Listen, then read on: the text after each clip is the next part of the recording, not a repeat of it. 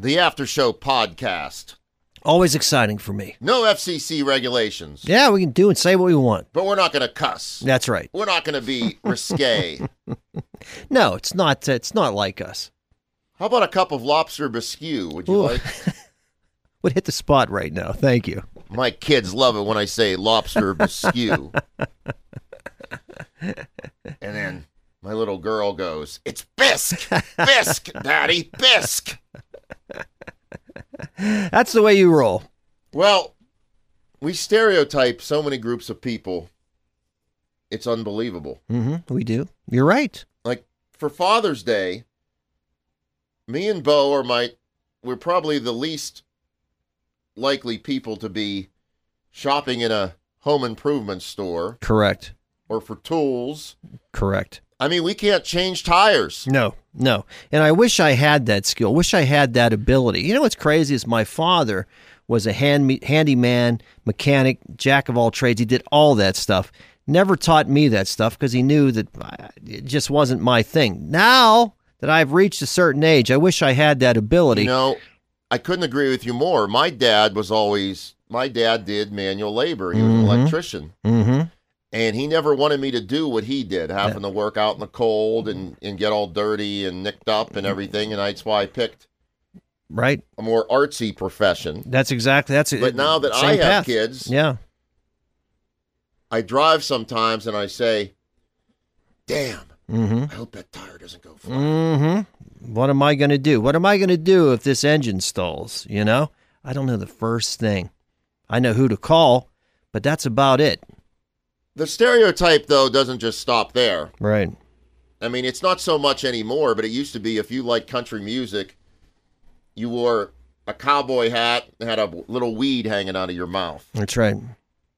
That was the image of generations ago, but not that way today. It's not so much today, but still, you think of a bigger city as not a country music place, and it's totally the opposite, although with the shows like Morgan Wallen and Taylor Swift. Mm-hmm. But, you know, there's 60-year-old people, 60-year-old men that like rap music. Right. That's exactly right. There are 8-year-olds that like oldies. Yes, that's right. There are exceptions. You can't just stereotype fathers into... I mean, for Mother's Day, there's women that would like a pressure washer, a wrench, Steeler tickets, a lathe. Yeah, that's right. But we continually do that. Yeah, we do.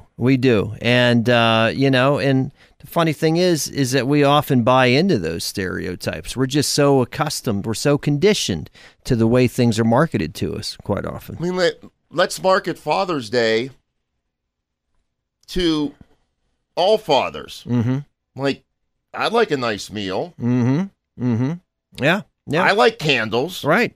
Yeah, I like candles too. I like incense. Does it make me a sissy because I like candles? Is that what it is? It shouldn't. They shouldn't, people shouldn't think that. I don't want that chainsaw that's being marketed to me. That's okay.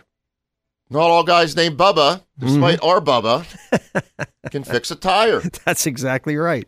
There's Bubbas that do ballet. That's right. And good for them. Good for them. There's people that work in offices that chew snuff. Mm-hmm. I once knew a girl that chewed snuff. You did? Did you ever knew a girl that chewed snuff? I don't think I ever come across one, no. But there's a stereotype. That's right. Very attractive. That's right. I mean, I would have went out with her. Never judge the book by the cover.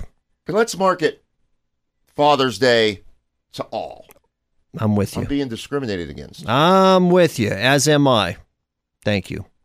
And by the way, the next time I come to your restaurant, all of you who work there, laugh when I order the lobster biscuit.